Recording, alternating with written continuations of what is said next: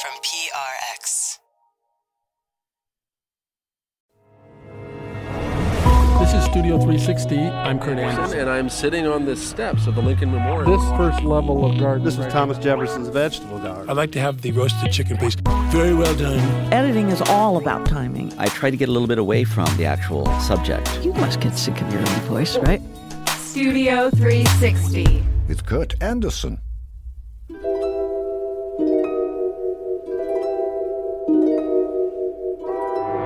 It's been said that science fiction and fantasy are two different things.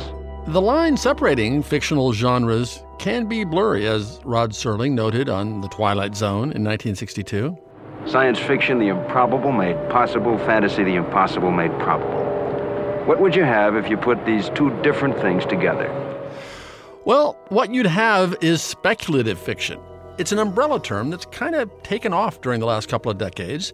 Lots of writers and readers prefer it to the older, narrower genre definitions.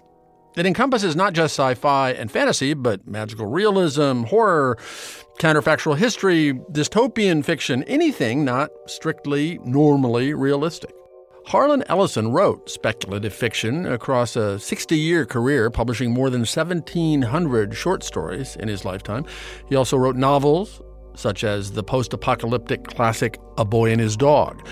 He also wrote movies and worked on a lot of the TV shows I watched growing up, such as The Outer Limits and The Man from U.N.C.L.E. He dreamed up The City on the Edge of Forever, which was the Star Trek episode about time travel to 1930 New York that may be the best of the original series.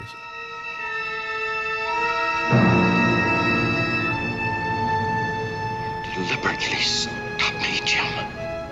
I could have saved her. Do you know what you just did? He knows, Doctor. He knows.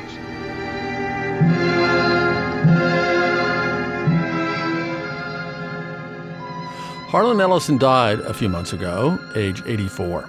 I spoke to him back in 2008 when he was the subject of a new documentary called Dreams with Sharp Teeth. I gave him a long, fulsome introduction, and then, Harlan, welcome to Studio 360. I'm quietly humble and proud to be here. Did you forgot to mention I'm a snappy dresser and a good dancer. Well, I tried to stick with the objective descriptions, but so I tried to avoid calling you a science fiction writer. But which you just did on purpose. No, I'm referring to what I didn't do. Look, can I give you the scoop, Toots? Please, honey. Okay.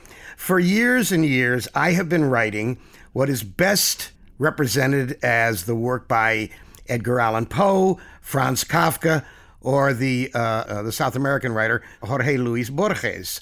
What I write is a kind of twisted, I guess, fantasy. I have never written science fiction. I've occasionally used some of the furniture from that genre, but it's like calling Agatha Christie a railroad writer because she wrote Murder on the Calais Coach. Yeah. And I cannot get the words science fiction off me. Yeah. What I do is I take the mirror, I reflect back the human heart in conflict with itself, to quote from Faulkner, and I turn the mirror slightly askew.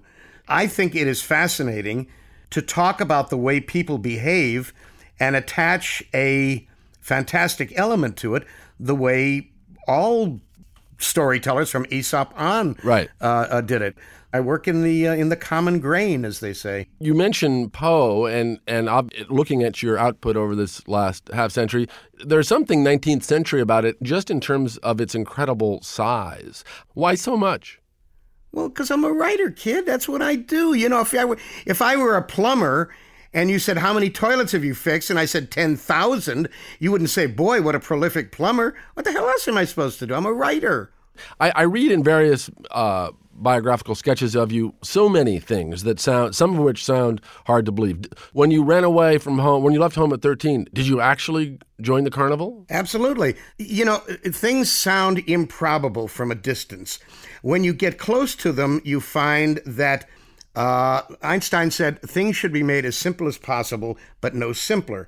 When I was a kid, there was no such thing as running away and joining a rock band. All there was the acoustic guitar, and if you wanted to join a band, you had to go and find Glenn Miller. But as a kid, I had read a book called Toby Tyler, or 10 Weeks with the Circus. And in my time, kids ran away and they joined the circus. But I couldn't find one, but there was a carnival. So I joined the Carney, and I traveled with them for about 6 weeks until we got busted and all wound up in jail in Kansas City. And my mother and father, who of course were frantic, they were lovely, lovely people, they were frantic. They hired the Pinkerton Detective Agency to find me. And Pinkerton sent out what they called a dodger, and a dodger was a handbill. Have you seen this child? In my picture there. And here I was standing in the lockup in KC, the rest of the Carney having been sprung except for me and the geek. And a turnkey came around and saw me and thought it matched the picture, and he went back and told the desk sergeant. Desk sergeant came in, took a look at me, called Cleveland, and Cleveland sent out a Pinkerton agent on the train, and he came and picked me up and took me home. I mean, just all of those things, like joining the Carvey, the lockup, the Pinkerton guard, it does sound like an entirely other era. Oh, it was. But looking back, it was a glorious, adventure-filled time, and it enriched my youth. It also made me tough enough so that when I got to college, however briefly I was there, and they tried to bully me, I would just punch a guy and a kisser, and or hit him over the head with a brick, and it was terrific.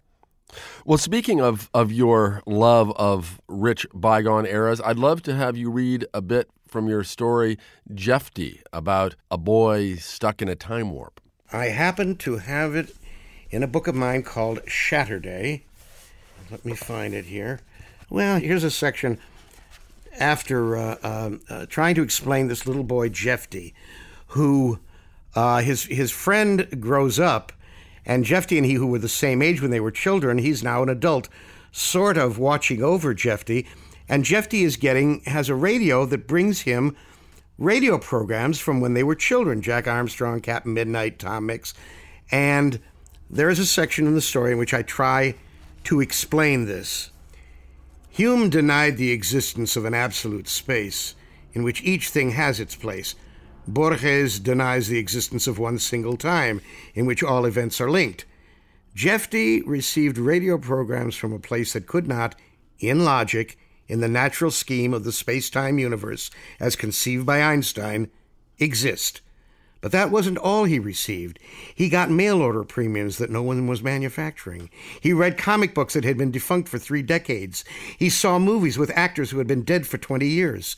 He was the receiving terminal for endless joys and pleasures of the past that the world had dropped along the way. On its headlong suicidal flight toward new tomorrows, the world had raised its treasure house of simple happinesses, had poured concrete over its playgrounds, had abandoned its elfin stragglers, and all of it was being impossibly, miraculously shunted back into the present through Jeffty.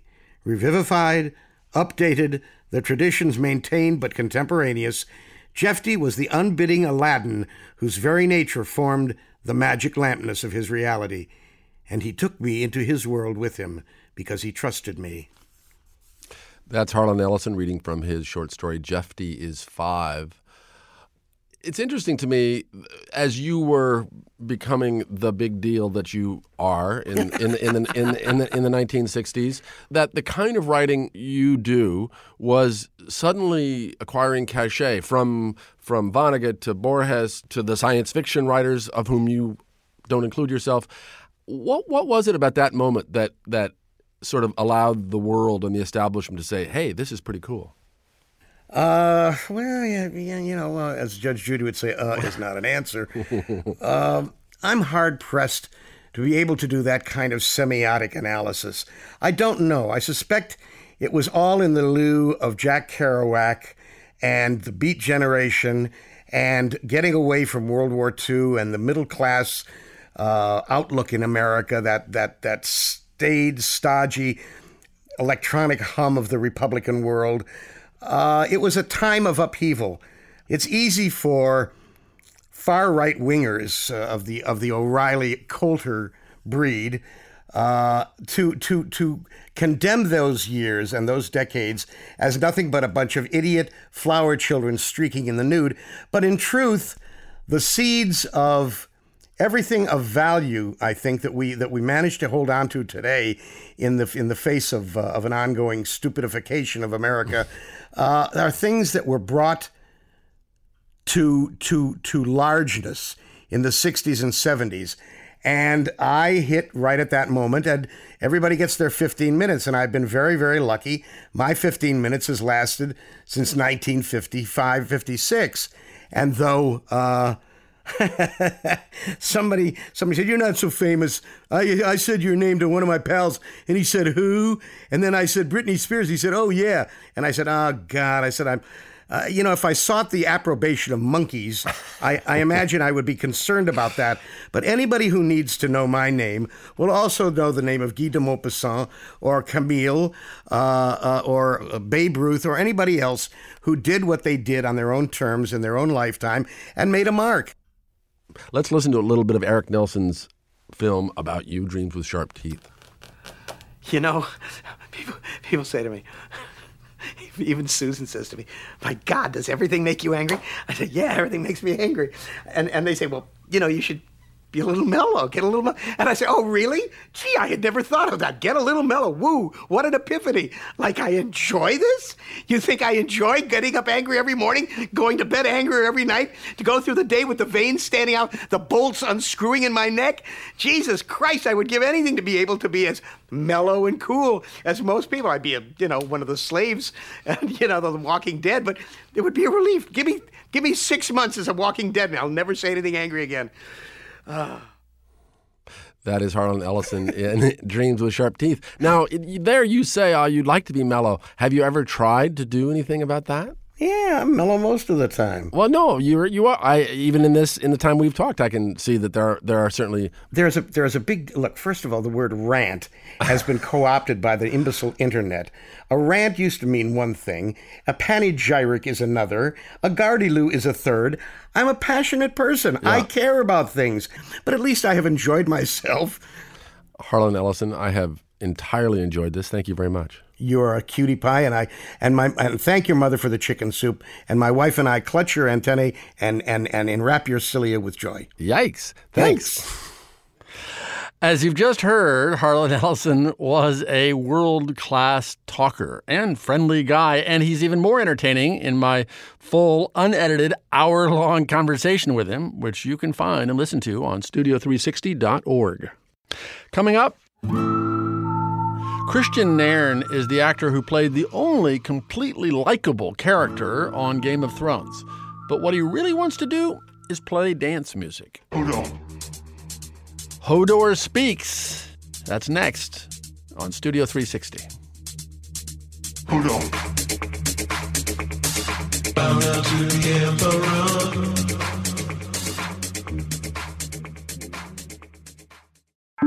Studio 360.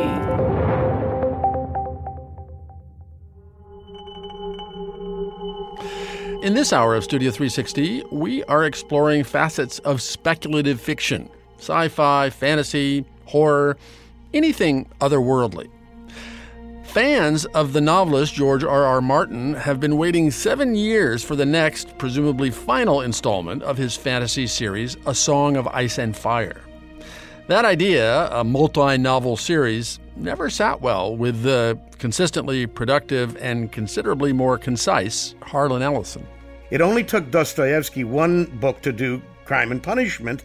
Why do these blowhards, these bloviating nitwits, need 6 books to talk about dragons?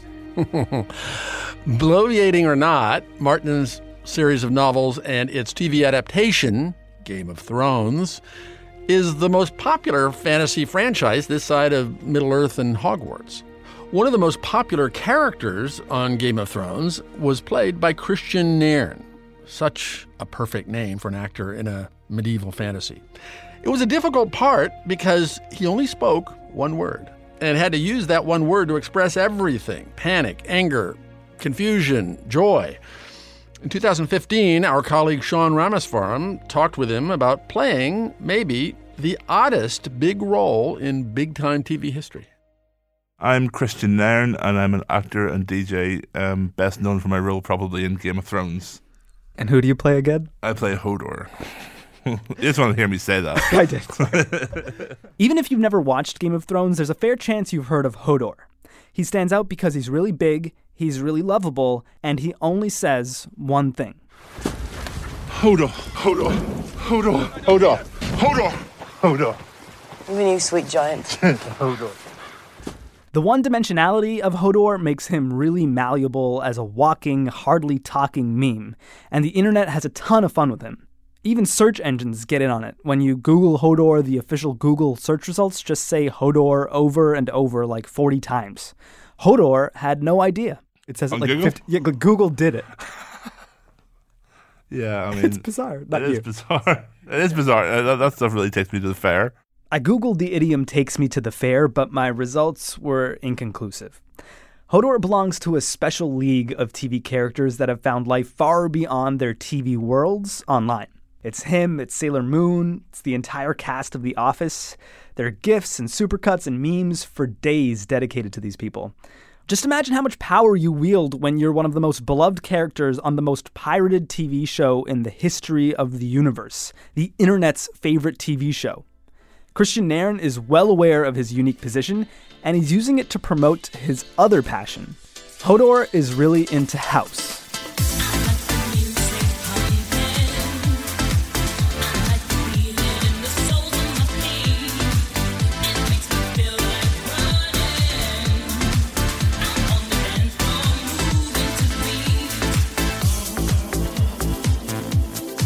Christian can't stop and won't stop either one. Not the Hodor, not the house. Even if everyone's constantly second-guessing his true love. When I first started acting, yeah, people would treat me and they would be like, "How are you going to do this? You're a DJ, you know. How are you going to act? You don't know how to act." And I'm like, "Give me some faith, guys. Give me some credit. You know, I went to drama college. You know what I mean? I know how to do this." Yeah. So I had to prove myself, and then after this, it's sort of like, yeah, so he's DJing now. He's one of these celebrity DJs. How can you DJ when you're an actor? And I'm like, really? I don't want to do this all over again.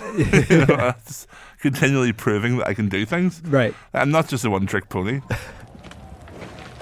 Hodor. Hodor. Don't, Hodor. Where do you live? I don't really live anywhere. Yeah. I live in Belfast still. Okay, and where do you do most of the shooting for the show? In Belfast. Is that how it happened? You were there and you said... No. I mean, I actually auditioned for a movie called Hot Fuzz. I didn't get the part, so I just kind of forgot about it. And then maybe 5 or 6 years later, I got this random call wanting me to do like one tape, and apparently the casting director just couldn't imagine anybody else for this part. And like, what does he mean to you now that you've done it for 4 or 5 years? He feels like a friend. Yeah. You know, I like the guy as a person. If I'm going to talk to him like a schizo, I'll miss him if he's not in my life. So, like, when the show ends, you'll inevitably start to miss him. Well, yeah, of course. Yeah. I mean, I missed him last year. Wasn't right? I missed the costume, even though it smells. What does it smell like? Death. It smells of 8,000 corpses. It looks terribly uncomfortable. How bad is it? Right. What is it? Like, can you describe what the costume is? It's an inch thick of wool, which was horribly warm in the first place. And then in season 3, you'll see us slaughtering rabbits at the campfire. That's not how you skin a rabbit. I know how to skin a rabbit. Not by the looks of it. So for continuity, they thought, I know, we'll add 70 dead rabbits to that, because it almost feels like it's the end of his journey. Yeah. And like, you have to do this yourself, little guy. Yeah. I can't help you anymore. And that was really emotional for me. It was almost like letting a child go. Yeah. You know? Yeah. If the producers of the show or the writers of the show came up to you, or George came up to you and said, like, hey, you know, we really want to know, since you've embodied this character so well, what would you like to see happen in season 6? Is there something in the back of your head that you'd really love to see happen for Hodor? I think he deserves a holiday. Some sort of spa treatment on his back. So if you could ask for something more practical, is there something? I just think he would like to know about well, not he. I would like to know a bit more about his past. Yeah. Why he only says that one word. Yeah. Just for definite. Yeah. I've always wanted to know. That's Christian Nairn talking with Sean Rameswaram in 2015. Since that interview originally aired, Game of Thrones viewers did learn why Hodor only says that one word in one of the most memorable and memeable moments of the series. By the way, that Google thing does not work anymore. And as for our Studio 360 alumnus Sean, these days, every day, you can hear him on Today Explained, the Vox newscast that he hosts.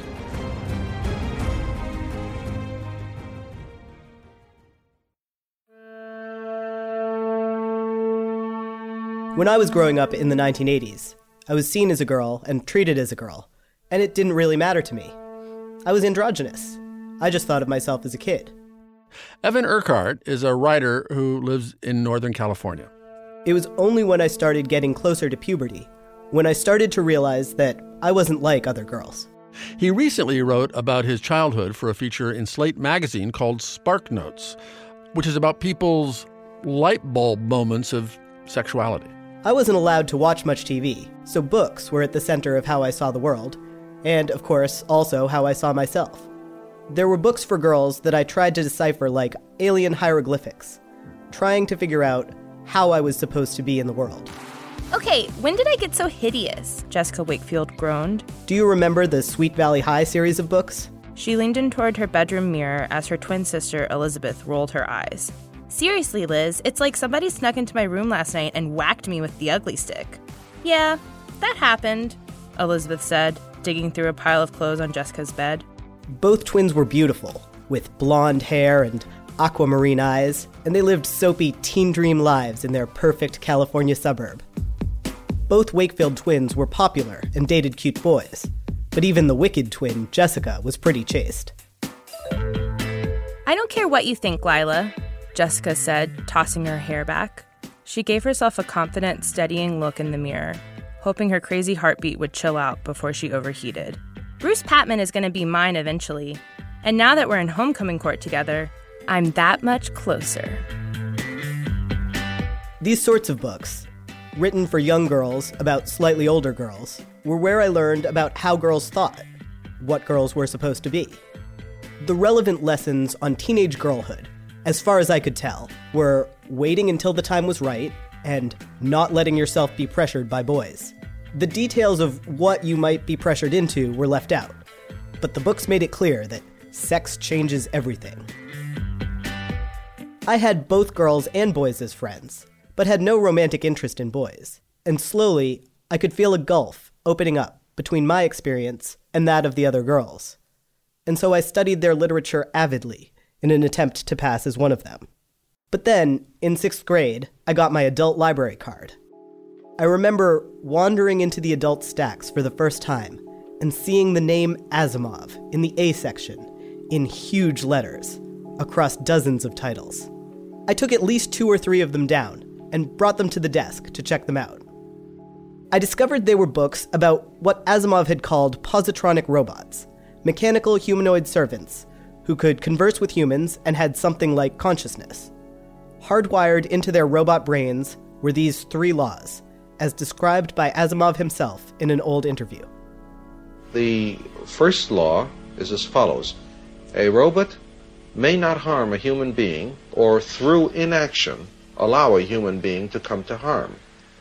Number 2, a robot must obey orders given it by qualified personnel unless those orders violate rule number 1. Rule number 3, a robot must protect its own existence unless that violates rules 1 or 2.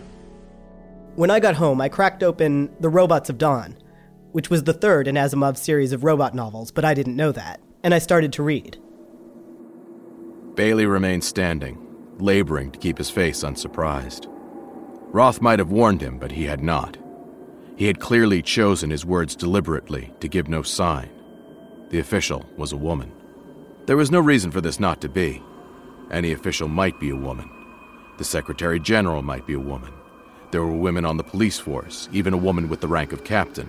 It was just that, without warning, one didn't expect it in any given case. Instantly, I identified with the protagonist in a way I couldn't with the teen girl characters I read. He's called Elijah Bailey, the hero of the earlier robot books. He's a married detective struggling with agoraphobia who travels to a foreign planet called Aurora, where the sex is casual and monogamy is non-existent. He has to solve a mystery with his humanoid robot partner Daniil and figure out who has destroyed a valuable robot named Jander, the only other humanoid robot like Daniil in existence. He interviews the robot's last owner, Gladia Delmar. Gladia was silent. Bailey said, "If you don't tell me, Gladia, I will have to tell you. I told you earlier that I am not in a position to spare your feelings." Gladia remained silent, the corners of her lips whitening with pressure. "It must be someone, Gladia, and your sorrow over Jander's loss is extreme. You sent Daniil out because you could not bear to look at him for the reminder of Jander that his face brought. If I'm wrong in deciding that it was Jander Parnell..." He paused a moment, then said harshly, "If the robot Jander Parnell was not your lover, say so." This might have been the first book I read which had sex in it. There was sex with people, and sex with robots, and the values were 180 degrees from the kind of values in the books for girls I had been reading. Sex is pleasurable. It's something the characters engage in at will. It's something the male characters, in particular, are expected to want and not feel any particular shame about wanting. And, of course, there's a sex scene. He was holding her again, as before, but there was no blouse, and her skin was warm and soft, and his hand moved slowly down the slope of shoulder blade and down the hidden ridges of her ribs. The married Detective Bailey desires Gladia. He falls asleep and dreams about her. And when he wakes up, she's there in his bed, catering to his desires without him even having to ask her. It's this transparent scene of wish fulfillment. There was a total aura of reality about it. All of his senses were engaged. He smelled her hair, and his lips tasted the faint, faint salt of her skin. And now, somehow, they were no longer standing. Had they lain down, or were they laying down from the start? And what had happened to the light? He felt the mattress beneath him and the cover over him. Darkness. And she was still in his arms, and her body was bare. He was shocked awake. "Gladia?" If I wasn't transgender before I started that book, I was by the time I finished it.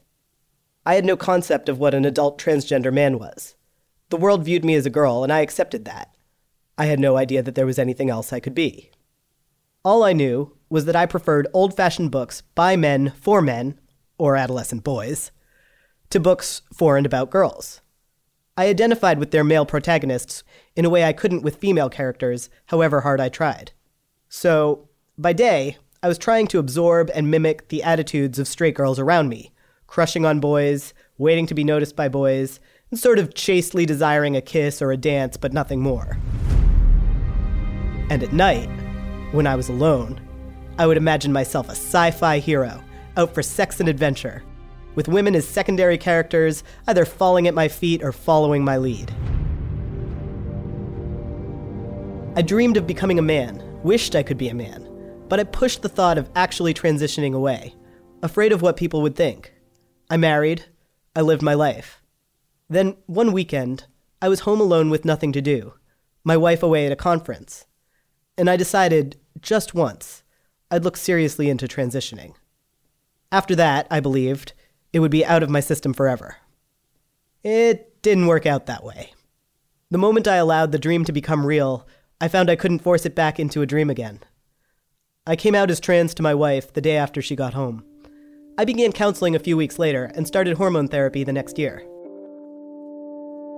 Once I transitioned, I realized I'd largely avoided books with strong female characters. When there were no strong women to choose to identify with, I didn't have to reckon with any implications of my feeling closer to a man. In this way, I absorbed all these messages which were aimed at men and boys. Messages about being the desirer rather than the desired, and of proving oneself through one's sexual conquest and prowess, and of seeing sex as something to take when offered without any fear of emotional or physical harm. These aren't necessarily positive messages, and combined with the more passive messages we direct at women, they've resulted in a lot of negative things for women. a lot of male entitlement and selfishness. Like other men, I've had to re-examine and unlearn a lot of that. Some trans men talk about feeling like newcomers to patriarchy, but I've always been a native. And for that, I guess I can thank Isaac Asimov, whose impact on my life has been profound and profoundly complicated. People who are young people today know that when they're middle-aged, life will be nothing like what it is now. And science fiction gives them an opportunity to try on different societies. His books and his characters were my companions at a time when I lacked any comfortable place in the real world. They left me more curious about science and more hopeful for creative, humane solutions to social ills. But his books failed to project a future where women and men could truly be equal. Asimov helped make me the man I am, but not the man I want to be.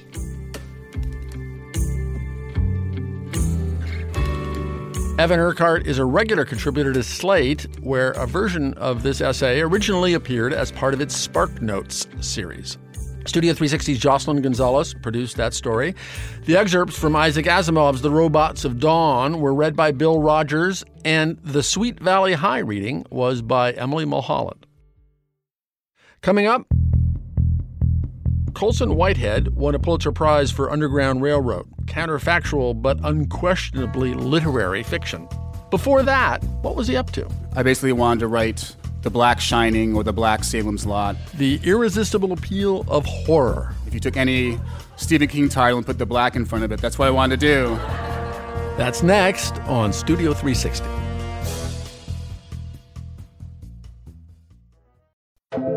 Studio 360.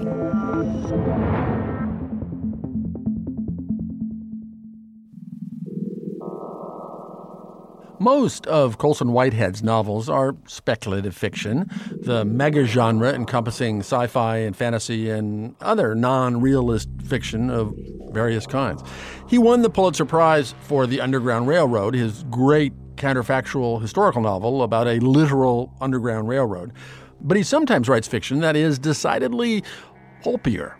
In 2011, he published a novel about zombies called Zone 1. And Zone 1 is not some postmodern take on the horror genre. It is smart and funny, sure, but it's also the real deal. Brains are eaten and the living go to war against the undead. When Zone 1 was just out, I asked Colson to join me for a live Studio 360 show.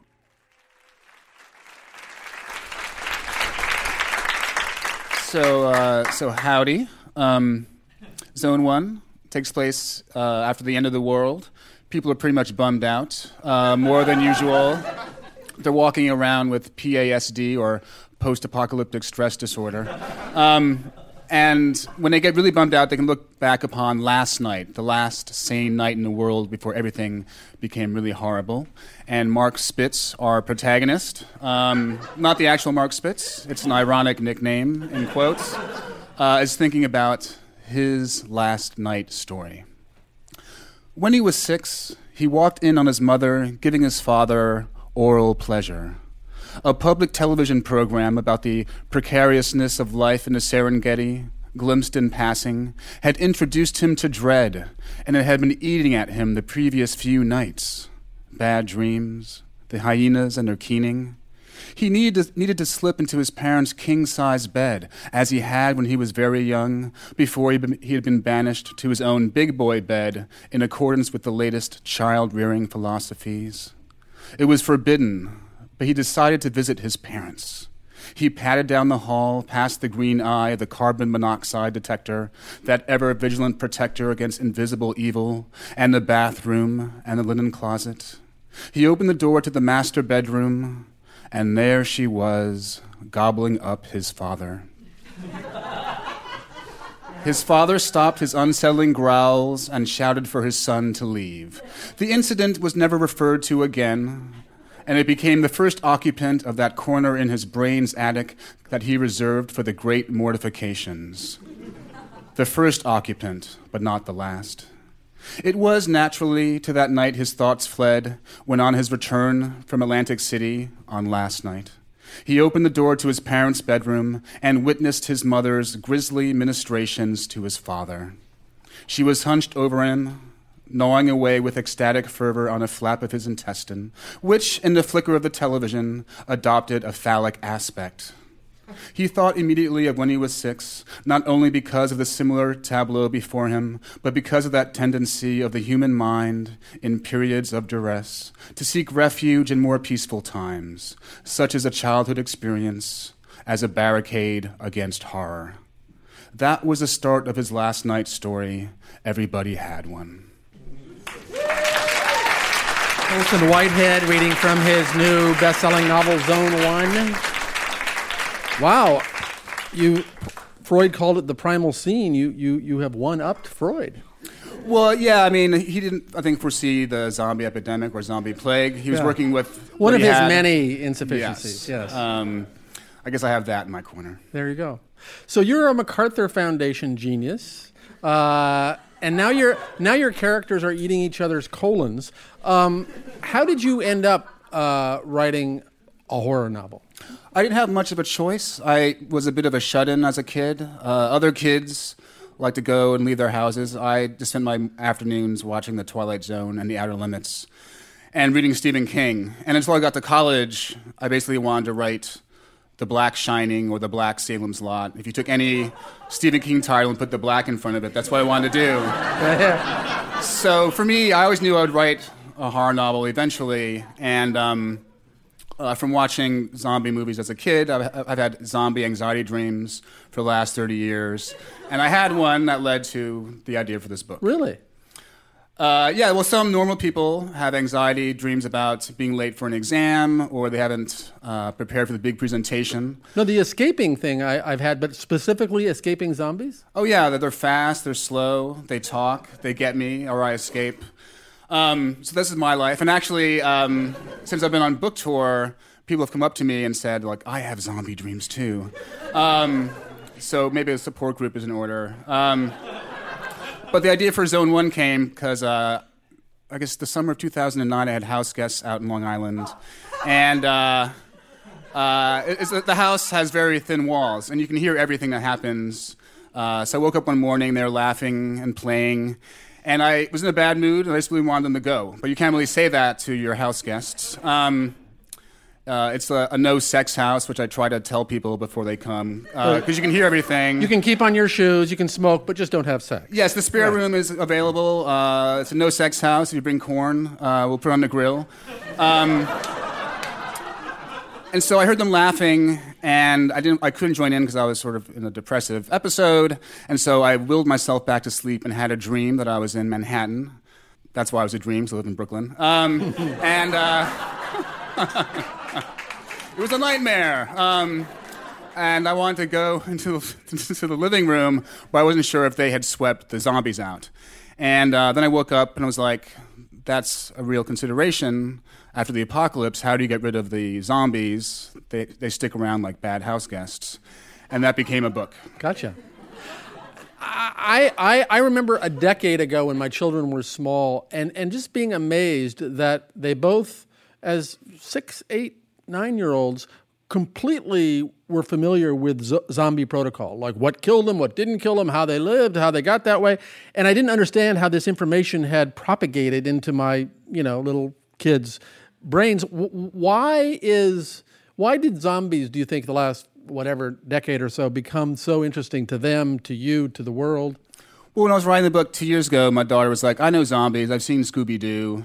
And she thought that I should title my book Awake of the Undead Army, which is a little longer than Zone 1. I can only talk about my weird orientation, and my interpretation of the zombie horror is that everything that you've suspected is true, which is that your friends, your family, and everyone in the community is a monster who wants to eat you. So they've been pretending for decades, biding their time, and then one day you wake up and they want to eat your face. So that speaks to my sort of Freudian troubles, I guess. And that's what animates my version of the zombie. And voila, it's a bestseller. Now that I guess I'm not alone. There you go. Your parents let you watch George Romero? They let you do what you wanted in terms of cultural menus? Well, if you allow your kids to go to Crazy Eddie's and rent a big stack of Betamax tapes every Friday, you won't have to talk to them. So, And we were allowed to see any kind of R-rated movie. I saw Clockwork Orange when I was like 10. And I remember, as a family evening at home, and I remember being like, Mommy, what's happening? What are they doing to that woman? And her being like, it's a comment on society. And you had intellectual parents. Yeah. So I think it's during my work, and I think it helped, even though it was not particularly appropriate. How about with your own kid who is 8? She's 7. Yeah. Are there things you won't let her watch? Well, I want to show her all the stuff I love, like Alien. I do want to show her Dawn of the Dead. So another 10 years for that. I try to stick with the herd in terms of like the Brooklyn parenting advice. I don't want to be stoned to death in the street. So that means not a lot of drinking while I'm pushing the stroller. So I'm trying to stick with the community standards. That's Colson Whitehead. His next novel will be published next summer, and it's called The Nickel Boys. So Colson Whitehead said he aspired to be the Black Stephen King. In fact, science fiction themes have been part of African-American pop culture for a while, especially in the tradition known as Afrofuturism. The way I always define it as the simple premise that Black people are going to continue to exist into the future. I talked about Afrofuturism with the poet and sociologist Eve Ewing last year. And then once you take that basic premise, you can work through all the implications of how and why and what that means. And it's a premise that on the one hand, the simplicity is deceptive because when you are from a diasporic people who have at every different stage in history, especially throughout American history, face the essential threat of annihilation, then the premise that you continue to exist is actually kind of radical. It's also radical in the context of a science fiction culture in which Black people often are completely absent. People of color often are completely absent. So both within kind of the literary or popular culture tradition and then on this fundamental premise, to me, it's actually kind of a radical, fascinating idea. The Afrofuturist idea has been explored in fiction and movies and comic books and music. Back in the 1930s, as a Black American jazz musician named Herman Poole Blount told the story, friendly aliens from Saturn contacted him and asked him to channel the truths of the universe through music. Rocket number 9, take off for the planet, to the planet, get up. A couple of decades later, Blount renamed himself Sun Ra and formed this elaborately costumed big band called the Arkestra. Now it's spelled Arkestra. The idea of an ark is really interesting when you think about travel and of being sort of taken away to a better place. Tricia Rose is a professor at Brown University, and she says that this Afrofuturist fantasy of escaping Earth probably goes back to slavery.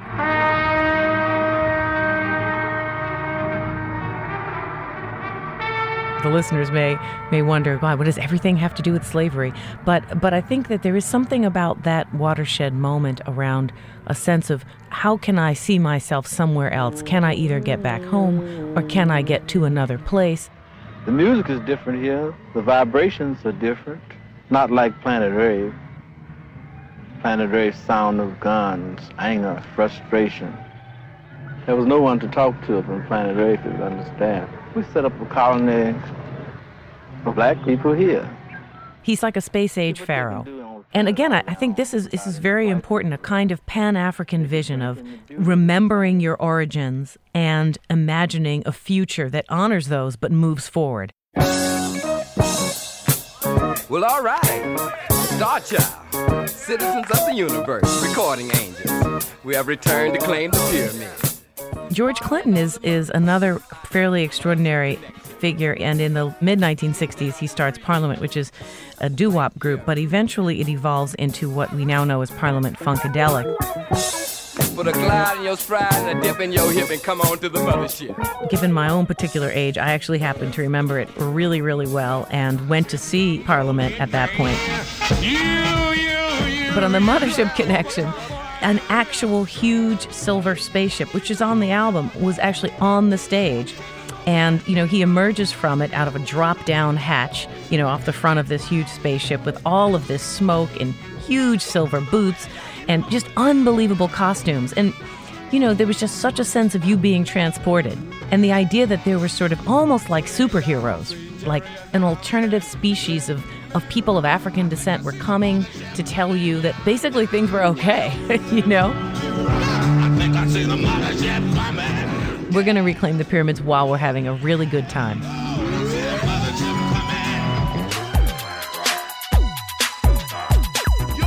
One of the things that has always plagued black music, and this is really true for hip-hop, is the way in which it begins to stand in for black alien status in the society. They write stories that imagine the world as it might be if these circumstances weren't there, if I were not so disempowered, but instead I could, as Lil Wayne says, play basketball with the moon. Lupe Fiasco has a fabulous song, Daydreaming, which has Jill Scott singing the lyrical chorus, but the poetic rhyme of it is all about imagining himself as a huge robot that is a building, a walking building. From behind my giant robot's eyes, I keep him happy because I might fall out if he cries. Scared of heights, so I might pass out if he flies. Keep him on autopilot because I can't drive. Saying that there are street dealers at his feet and, watching the cops from a distance because he's this embodied building that can move around, can literally, escape, walk away. A building of people in a housing project walking away. And the crackheads beg at about the lower leg. There's crooked police that's stationed at the knees, and they do drive-bys like up and down the thighs. And there's a car chase going on at the waist. Keep a vest on my chest. I'm sitting in my room as I'm looking out the face. Something to write about. I still got some damage from fighting the White House. Just a daydream. I fell asleep and made the flowers. Imagining places where, as Sun Ra would say, that there is not the sounds of guns, where there is much less frustration, when the vibrations make people feel good and connected, is really important. Having a place of connection, right? Mothership connection, where people get together and they care about each other. That's what really matters.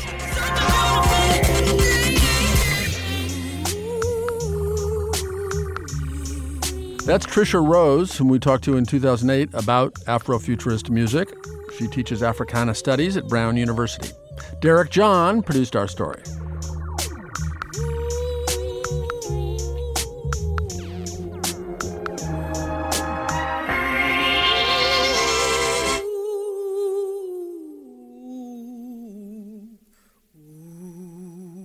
And that's it for this episode of Studio 360. But before we go, we want to leave you with one last bit of Afrofuturism. Back before Janelle Monáe became a famous star in movies like Moonlight and Hidden Figures, she was making wonderful genre-bending Afrofuturist pop music.